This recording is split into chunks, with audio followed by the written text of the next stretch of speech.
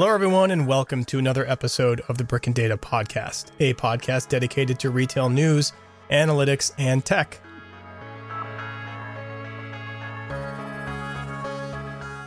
In this episode, Jose was able to catch up with Soon Yu. Soon has spent almost 20 years in the areas of innovation, design, and marketing for retailers. And he spent it both as an entrepreneur and as a business leader at major retailers. His most recent role was Global VP of Innovation at VF Corporation, which is as you may or may not know, is the parent company to lots of brands, about 30 brands, including North Face, Timberland, Vans, Wrangler, amongst others. And he was responsible for generating and catalyzing new ideas and building capabilities and platforms to facilitate and accelerate growth. And this is important because the retail industry is going through a bit of a change right now and has for a few years now. And some retailers are leveraging their brand and ability to innovate to get them through it. And some, frankly, aren't. In Soon's new book titled Iconic Advantage, Don't Chase the New, Innovate the Old, he gets into some of these challenges about how retailers, companies in general, can leverage what they already have to create differentiation and deeper relationships with their customers. And this can help them create staying power, scaling power, and just be noticed in general, especially in this cluttered environment we have right now in retail. So let's listen in while Jose gets some time with Soon. Looking at your book is what led you to write your book, Iconic Advantage?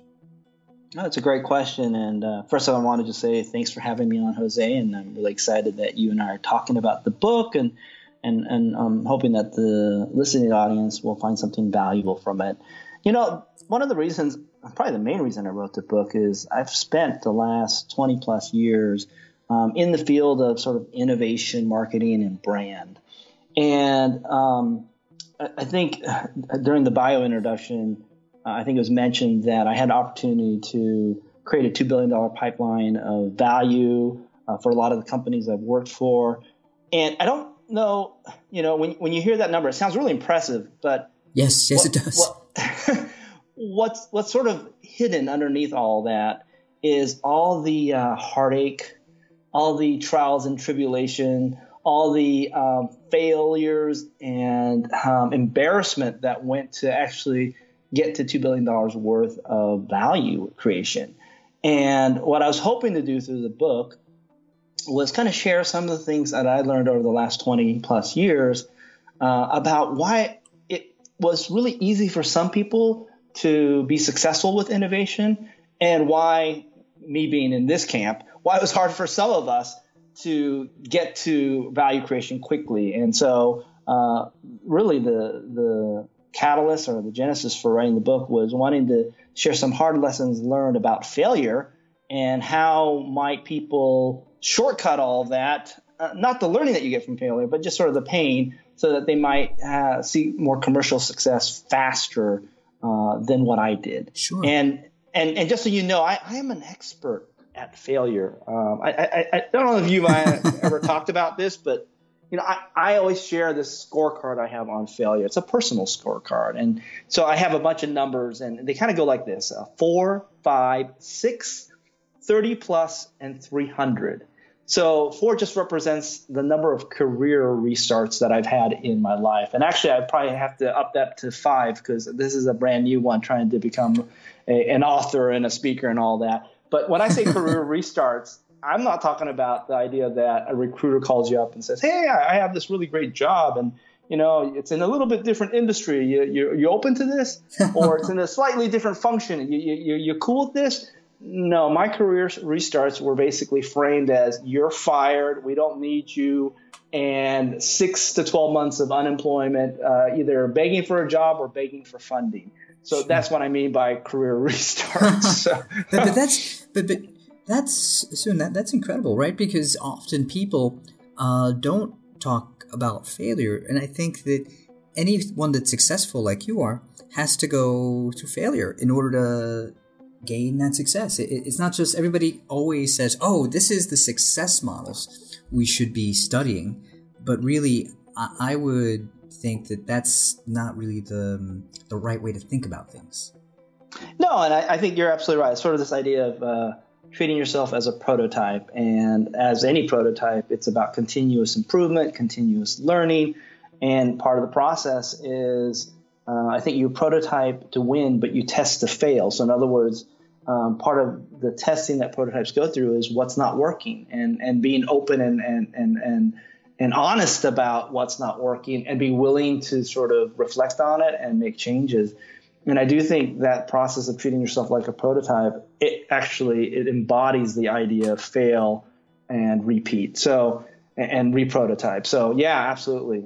So, I'm going to just finish the scorecard really quickly. Just from the career restarts, it kind of was a result of the number 5 is the number of businesses that were dissolved that I actually began. Number 6 is even worse. It's because of these career restarts and businesses dissolved, I've actually had to conduct 6 rounds of layoffs. And that actually means sitting across from friends, people like you and me, and sure, saying to you, hey, you and I know we began this vision and it's been exciting and fun, but guess what? We don't have funding to last over the next month. And I'm sorry, we're just, we're going to have to, I'm not sure how you're going to pay for your kids' education. It's a hard conversation sure, to have those layoffs. And then, obviously, as a result of all that, I've had over 30 product failure launches. But I think that one of the most interesting numbers that I think your audience will find I think both humorous but also insightful is this idea of 300.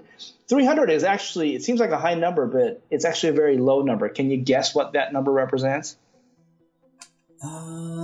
That's a really good question. I'm trying to put some context around it. And rather than guessing, I'll just be very frank with you and say, no, I do not know what that number is. Every once in a while when I'm talking, somebody in the audience will guess it, but most people don't. It was my credit score. And just so you know, wow, 300 is the basement. You basically get 300 for putting your name on any credit score, but you can't go below 300. It's kind of like taking the SAT. I don't think you can go below 600. So I've hit 300 twice in my life. And just so you know, that means that I've had to take on a lot of risk, and sometimes those things didn't pay out. So from a personal failure point of view, I think I have a pretty good scorecard. No, it sounds like it. I mean, especially if at the end you're able to build a large pipeline, as we discussed earlier, that's pretty incredible. Which would then bring me to the next question, going back a little bit to the Iconic Advantage. So why did you specifically write a book about iconicity? Yeah, it's a great question. Why specifically that topic?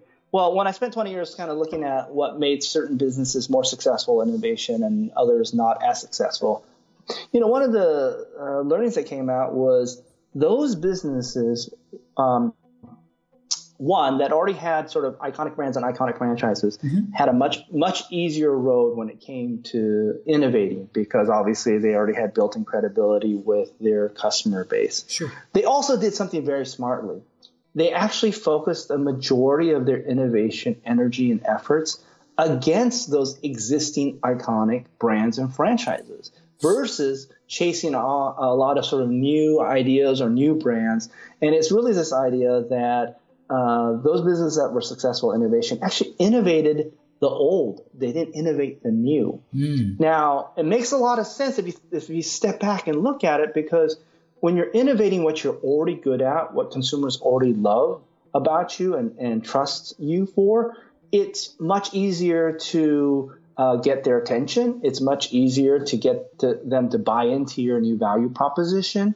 And you already have a built-in base of loyal customers, and it's much easier to retain a customer than it is to find a new one. Sure. And then on top of it, from a cost structure point of view, you already have fixed costs in terms of production lines, and so you're growing more volume over the same production line. I mean, that's going to lower your costs. So in many ways, the idea of focusing, not chasing the new, but really innovating the old, sure, has actually allowed these companies to be even more successful, take advantage of their economies of scale, sure, of knowledge and experience, and sort of customer relationships and goodwill. And that's fascinating. Just to interject for a second, in the sense that, I mean, what you're saying is, look, for companies, it's important to highlight and let's say further expand the strengths rather than innovating in ways that are a little bit off the core, if you will. And when you're saying that, and that's a great summary of sort of the takeaway here. It applies to us, right? Us as career, as professionals. We oftentimes, I don't know why, we have a disproportionate amount of focus in our performance reviews about our opportunity areas, our gaps, or where we are matching up versus our peers, instead of talking more and more about what are you really good at and how do we actually put you in the right seat in the bus and make sure you have the right platform so everyone gets to see how great you are at this talent, and how do we make this talent even supercharged for you, and think about if you spent the same number of hours on instead of trying to fix what was wrong, but really leverage and scale what you're great at. Think how much more success you'd have on a professional level. And the same thing is true for businesses. And sure. so, this seems like a very simple truth. It seems like kind of obvious. But when I did an audit of a lot of the brands that were part of the portfolio of businesses that I've worked with or worked for, I was surprised when I asked people, well, one, do you know what percent of your revenue and profits are coming from your iconic franchises? No. Two, do you have a dedicated team that's just focused on your heritage brands and the brands that are making the most money? Not always. You have a specific business plan that outlines what you're going to do to grow and invest this heritage brand or this iconic brand over the next 3 to 5 years. Sure. No. So I kept asking all these questions, and it was surprising how much time and energy, especially in the innovation team's focus, is on the new spaces, the new where to plays, the new sure. Front end of innovation or the blue ocean type stuff, versus really focusing in and innovating where they were already successful. Sure. And that makes a lot of sense. And you're right. It's a very, it sounds, as you said, it sounds quite obvious, but it really isn't, right? Because it's evolutionary, if you will. Another way to think about it. It's not really, it doesn't always have to be revolutionary. I'm sure there are cases where we have revolutionary innovation, but what you're talking about is really an evolution of the core of a business. So with that in mind, can you talk a little bit about more specifically what makes iconic products more powerful? Maybe talk about a particular product or type of product? Sure. So the reason I wrote the book is, one, I was learning that these businesses were successful by innovating where they were already great at, and especially on their iconic brands and franchises. But part of wanting to sort of understand the secret sauce of how that happens, one of the first questions is really trying to understand what makes products iconic, and knowing that, then what can you do to either supercharge the new products that you're working on or your existing products. And so that was a fundamental question that we were trying to answer. And as we did the research and looked at it, there are 3 qualities that iconic franchises and brands shared. And these are the 3 qualities. The first is distinction. There was something different or unique that made that product or brand stand out, something that they would be known for. The second quality was really relevance and meaning, and it was the idea that whatever they were distinct and different or known for being different, it was really relevant and meaningful to the audience.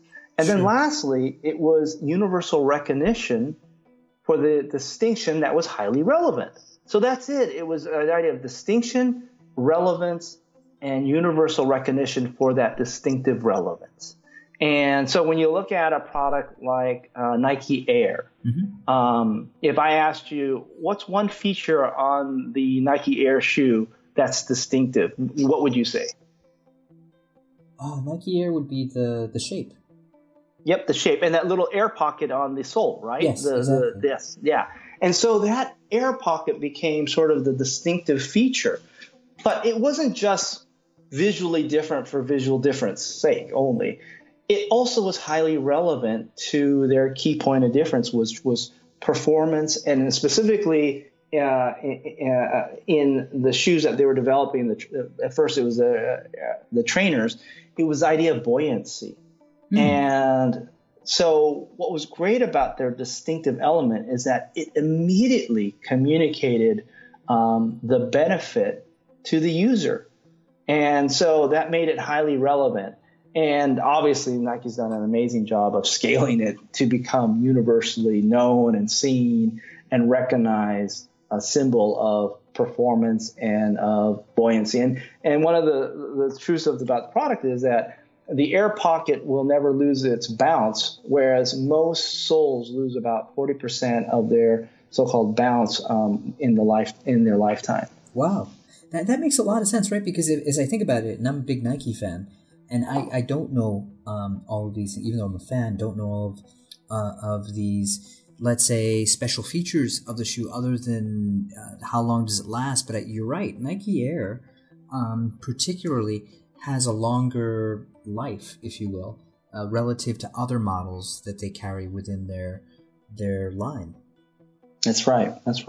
So those are the three things that make iconic products iconic. And if you understand that, which is what we really, we're trying to do with the book, you can then look at what are the best practices to create distinction and to create relevance of that distinction, and then to universally scale that distinction.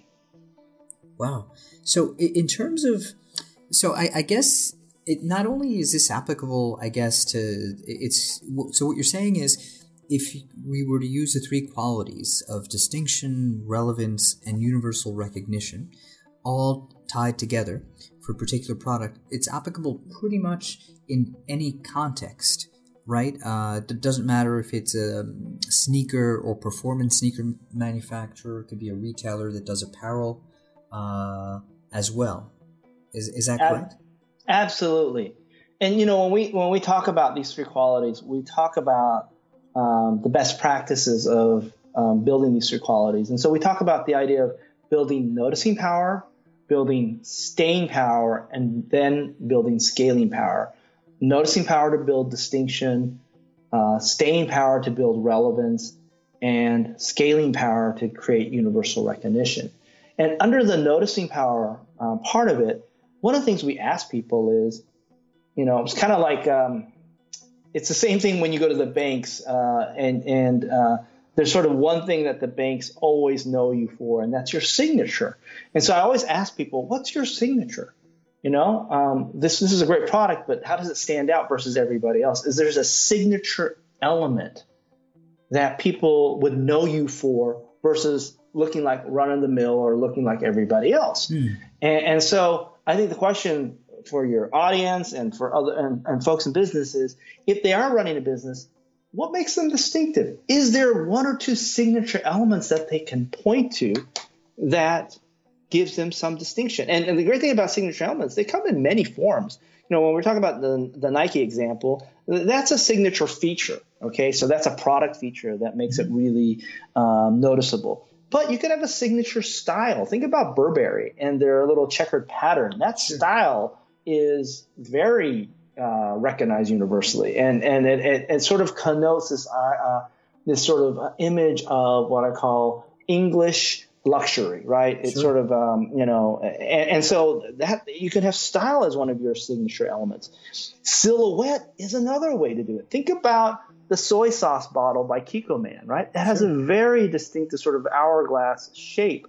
And now it's become iconic. And when you see that shape, you don't even need to read the label or anything. You know it's Kikkoman. Wow. As I'm thinking about this, sorry about that. As I was thinking about this, you just made me think of, so the iconic products that come to mind would be a Chanel jacket, right? It's just that silhouette. And it's just that the way it looks. You know it's Chanel, and even if the brand isn't Chanel, it should be, it's Chanel inspired, but your mind is always saying Chanel. If you look at a certain shape of a bag like Hermes, you'd think of Birkin bag. It's a very particular shape that it doesn't matter what leather it's in, it's highly recognizable.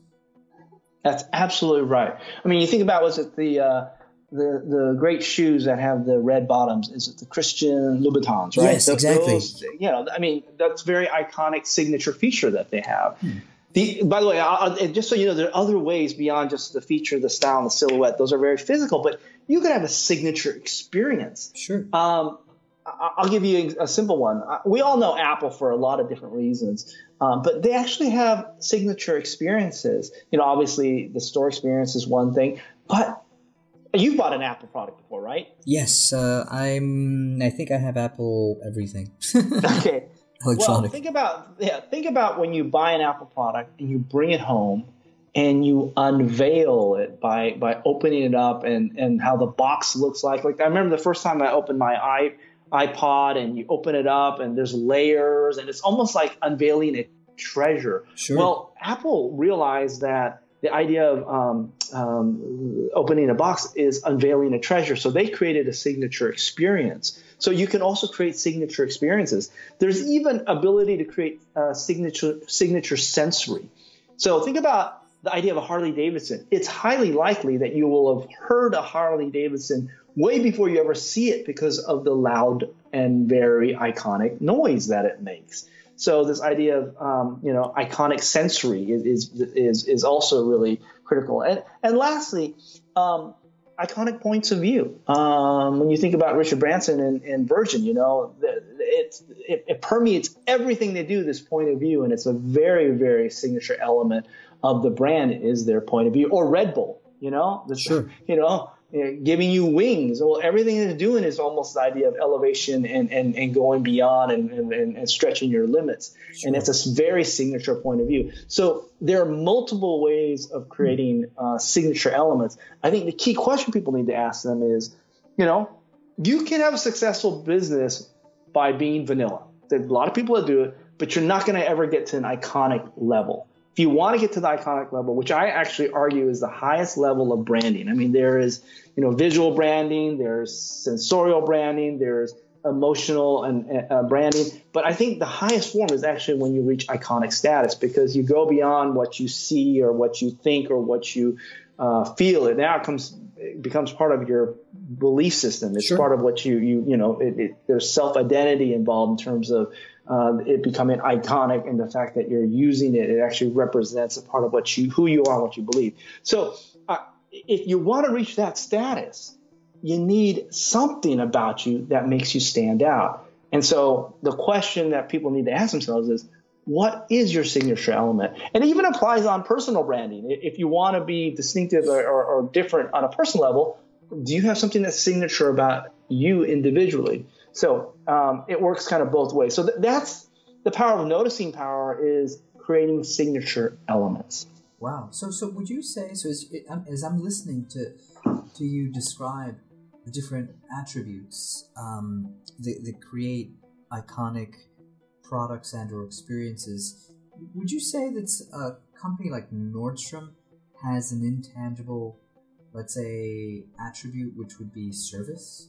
Can that Absolutely. You nailed it. That's one of the examples we used is Nordstrom and their service model. I mean, now I would say over the last, 15 years, I think 15 or 20 years ago, they're better known for it.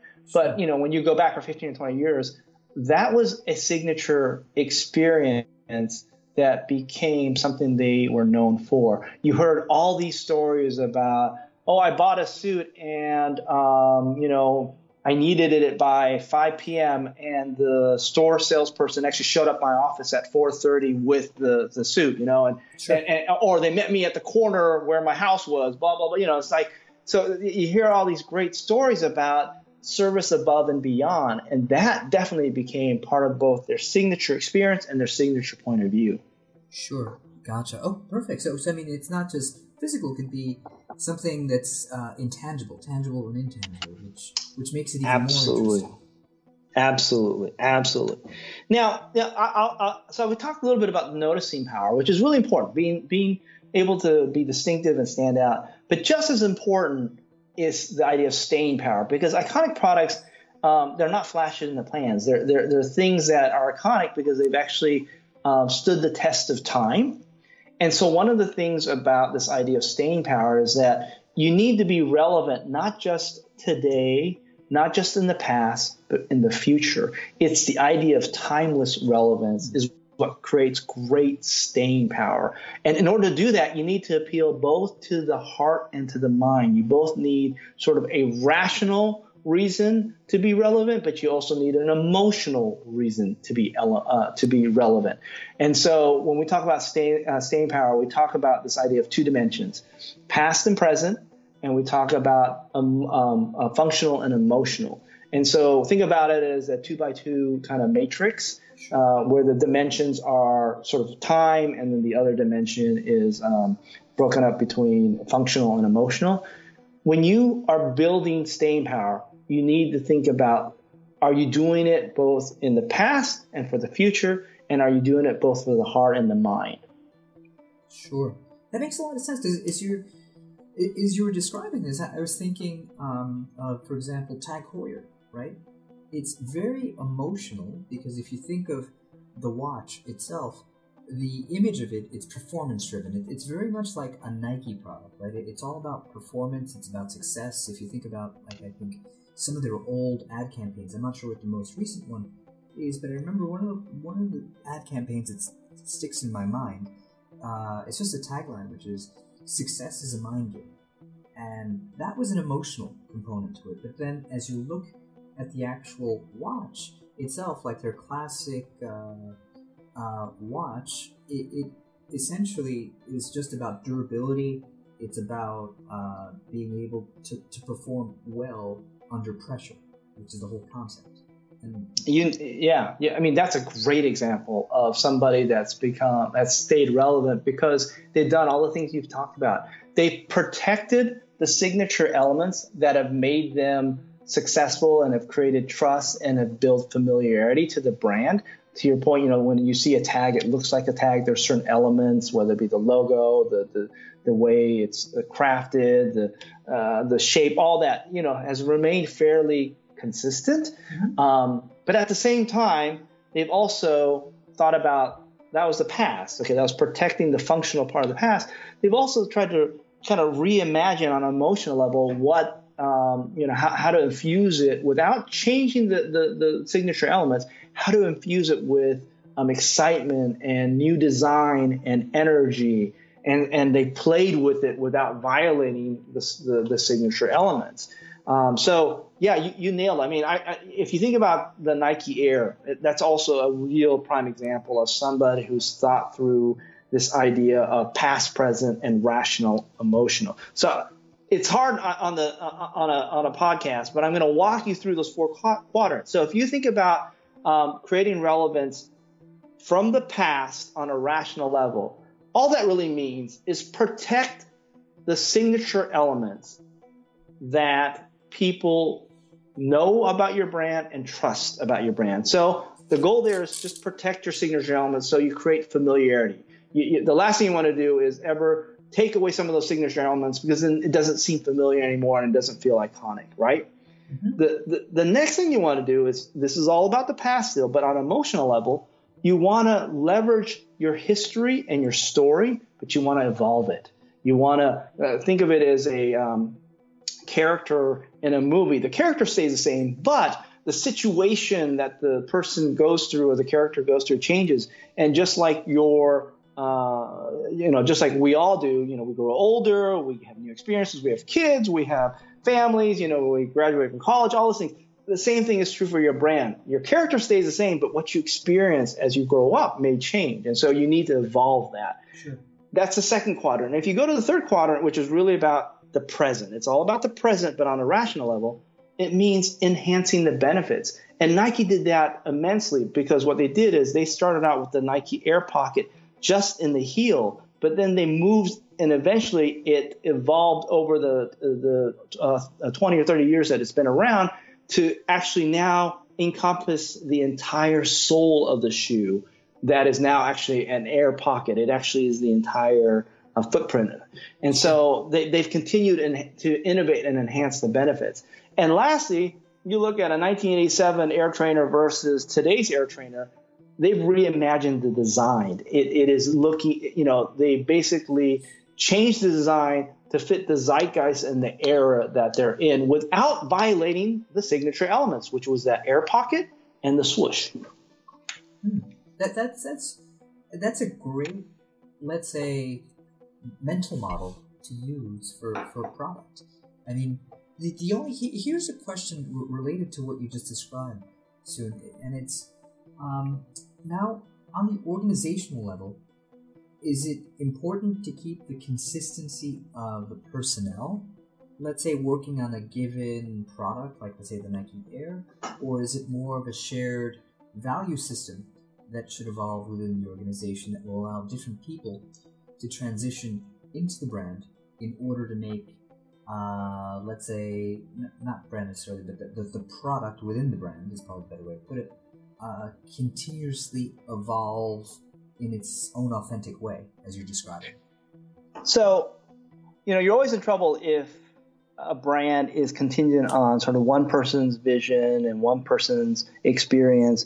And a lot of what I call brands are designed that way. But when their founders either leave or they pass away, there's a big gap. And so you kind of want to protect against that. So when we looked at some of the best brands in the world that manage iconicity, they did it through an ecosystem. And so the way they did it, they actually had capabilities and best practices that allowed infusion of new people that could bring in new energy, but also could be trained and immersed into the culture of the franchise while still maintaining either structures or personnel whose distinct responsibility was actually to protect the brand. So let me give you a couple examples. On the protect side, one of the key things that all these businesses did is they articulated very clearly what was their iconic brand language. Specifically, what did they have to protect,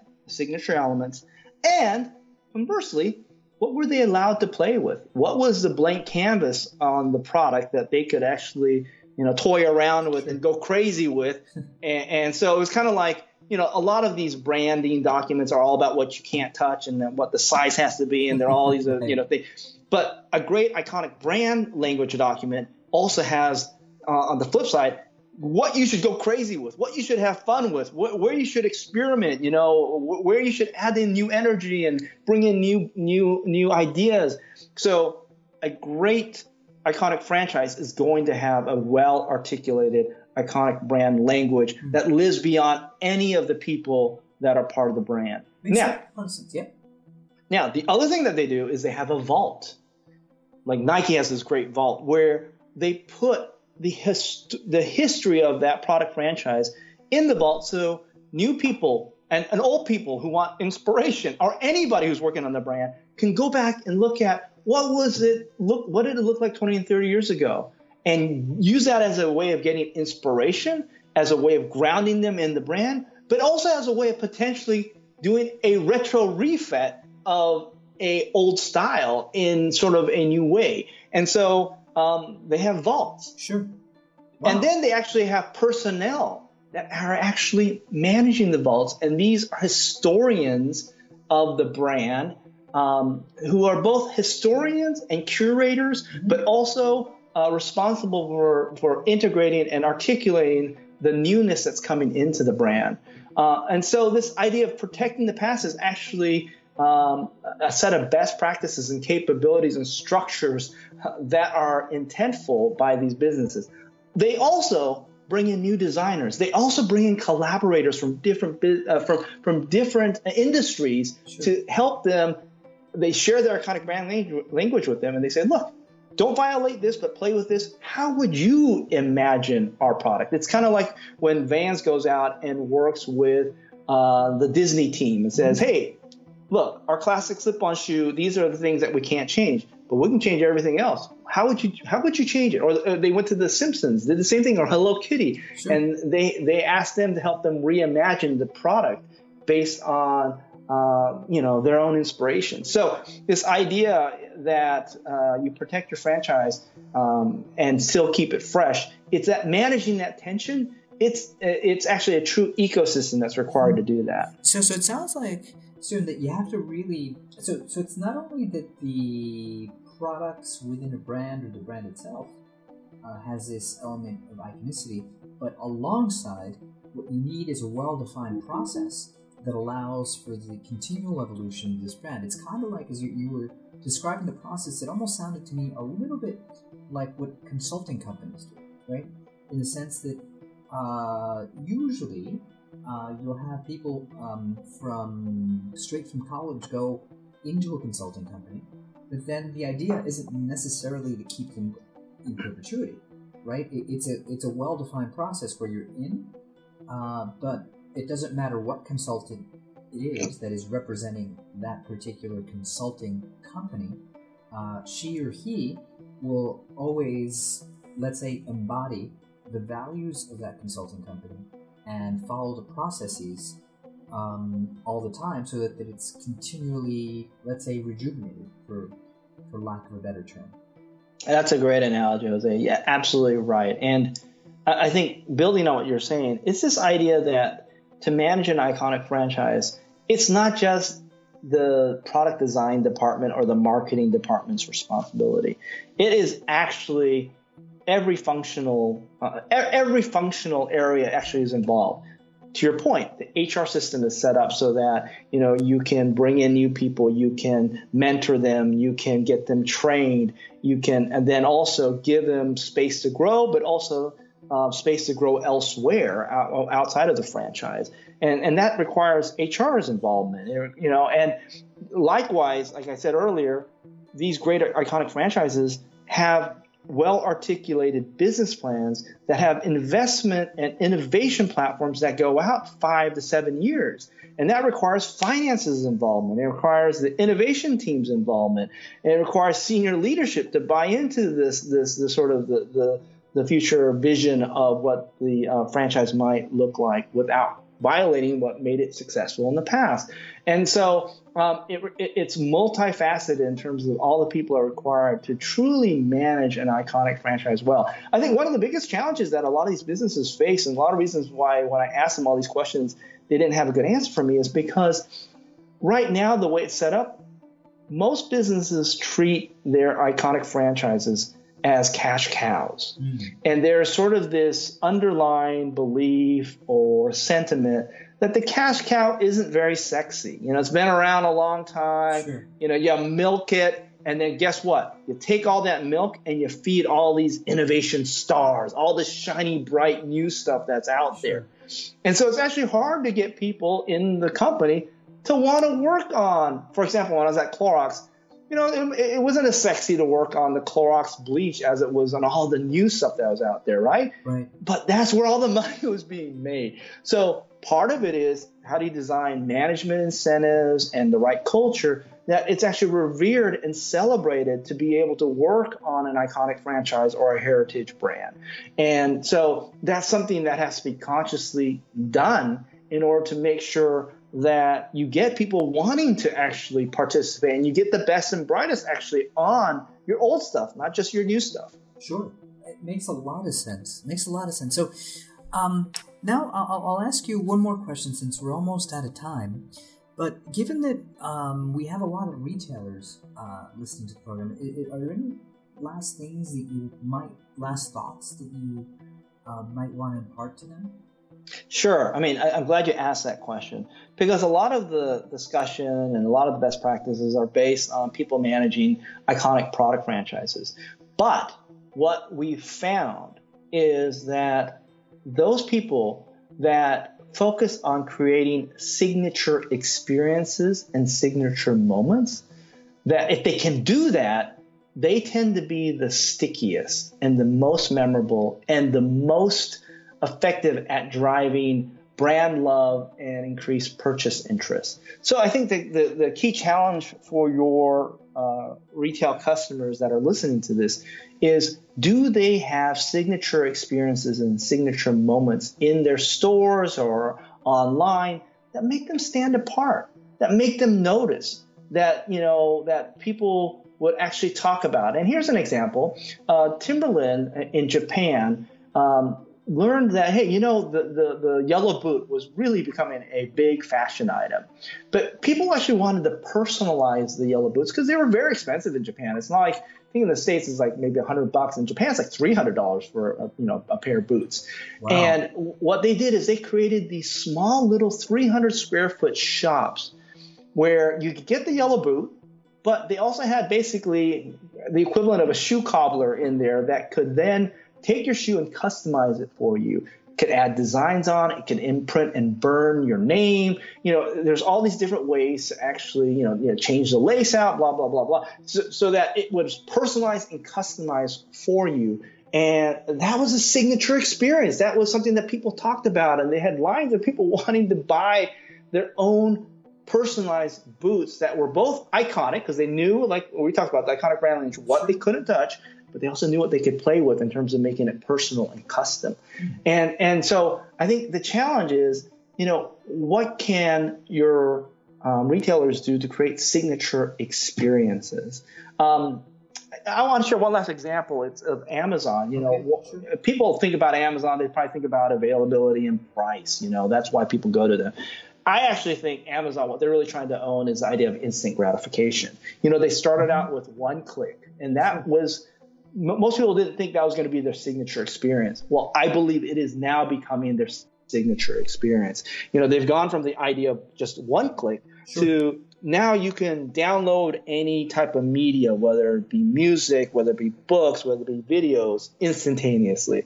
You can you've seen those dash buttons where you can basically put them on your washing machine or in your refrigerator or wherever, or your potato couch and order your beer when you need it. I mean, that's amazing. Now they have they're launching their physical stores, and they're going to have home grocery delivery same day. Amazon and obviously. Yeah, Amazon Go. And obviously they have the Echo or the Lexus or whatever that, now you don't even need to go online. You can basically say, I want it, and it'll show up. And then all you have to do is voice it. And at the end of the day, what they're really trying to, the benefit they're trying to deliver is this idea of no patience required. Sure. and so this is use, essentially. Exactly. So this is the idea of both having a signature experience, but going back to this idea of staying power, where they kept innovating that benefit. They were relentless. They created a whole innovation platform around one click, and it is manifested in so many different ways. And the last thing I'll say is it actually takes a bit of courage to innovate the old, because part of what you need to be willing to do if you're innovating the old is cannibalize yourself.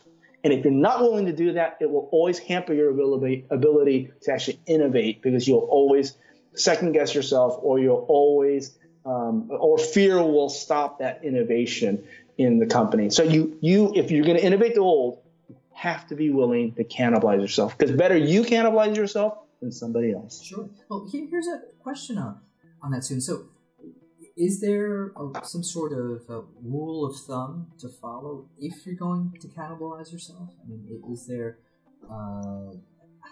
is there a best practice to follow, or is there a way to think about it in order to mitigate any, let's say, potential risk? I think it's a great question. I don't know if there's per se a rule of thumb in terms of when to do it or how, but I do know that people like the Nikes of the world and people that really manage, and Apples and all this, they do look at product lifecycle management, and they do look at the idea of over time, what is the relevancy of their product, and they're willing to do a couple things. One is, go to that next S curve, which means basically cannibalize themselves. They're also at times realizing that it has less to do with about introducing something to cannibalize. It's just losing a bit of its relevance. They intentfully put things into the vault for 7 years. Okay. And then they'll bring them back out, and then all of a sudden it's a retro revival. Because, a human style, especially around style and fashion, it can be a bit cyclical. And so, it's just like ads. There's a certain amount of wear, right? And the same thing is probably true for products. And so the last thing I'd say about this idea of wanting to cannibalize yourself, make sure as much as possible you don't set up the idea of siloed incentives where if something is getting cannibalized, you need to make sure that people that are managing the original business are are as rewarded as much as the people that are bringing in the new substitutes. Sure. Yeah, because you're right, because it's not always clear. It's not, to your point, it may sound obvious, which it certainly isn't, but when you're in the sauce, if you will, if your incentives aren't aligned across your organization, it's a problem, right? As you were pointing out earlier in our conversation, really it's HR has to be involved to manage the well-defined process across your whole portfolio of products. You're absolutely right. And I do think it's a struggle, because when you look at most legacy, especially with retailers, everyone's sort of set up to, incent by store level, right? And sometimes by category level inside the store. And the struggles of trying to incorporate the idea of omni-channel incentives versus channel-specific incentives, right? And not having any fear that, guess what? I'm encouraging more online sales. I need to make sure I get incentive, or I'm encouraging sales at another store. To me, it should be agnostic, but we have so many legacies and that are basically set up where we have siloed incentives, and that makes this type of work really hard. No, you're absolutely right. You're absolutely right. Well, Soon, listen, thank you very much for taking time out of your schedule to talk to us. And absolutely. And be sure to we'll put at the end of the show notes links to Soon's bio, so if you want to get in touch with Soon or ask any questions, you could contact us and we'll be sure to forward them to Soon. Thank you very much.